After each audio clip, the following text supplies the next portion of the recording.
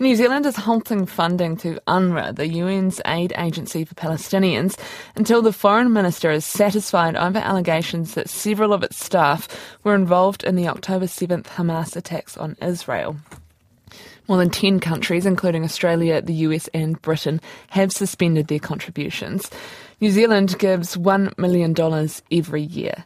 The Prime Minister Christopher Luxon says the allegations are serious and the government won't be making further contributions until the Foreign Minister Winston Peters gives the all clear.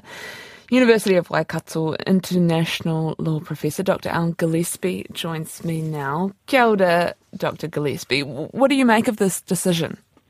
Kia ora, Charlotte. I think it's a mistake. I mean, we're at a point where the Security Council and the International Court of Justice are both saying that we need to have increased and unfettered humanitarian assistance into Gaza.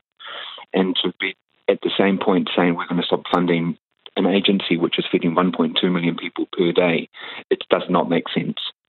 What does this say about New Zealand's stance? Is it largely symbolic? It is symbolic. I mean, first of all, we have to take the allegations very seriously, that they are very serious things to say. But the agency itself has got the UN Office of Internal Oversight Services in looking at it. It'll be transparent.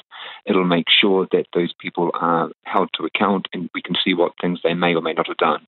But at the moment, they're just allegations. And it may be a dozen people right now have done terrible things. But to punish 2.3 million people for their crimes is the wrong step to be doing. How does this further complicate an already very complicated and tense conflict? It makes the possibility of increased humanitarian assistance in Gaza weaker. And right now we need to be doing more for assistance for that population, which is in a situation of potentially near famine. And so we need to be trying to enhance and get more aid in there, not restricting the agencies that are already operating. Tēnā koe, thank you very much for that update. That is the University of Waikato international law professor Dr. Gillespie speaking about Aotearoa is halting funding to UNRWA, the UN aid agency for Palestinians, until the Foreign Minister Winston Peters is satisfied that the investigation into allegations of its staff is complete.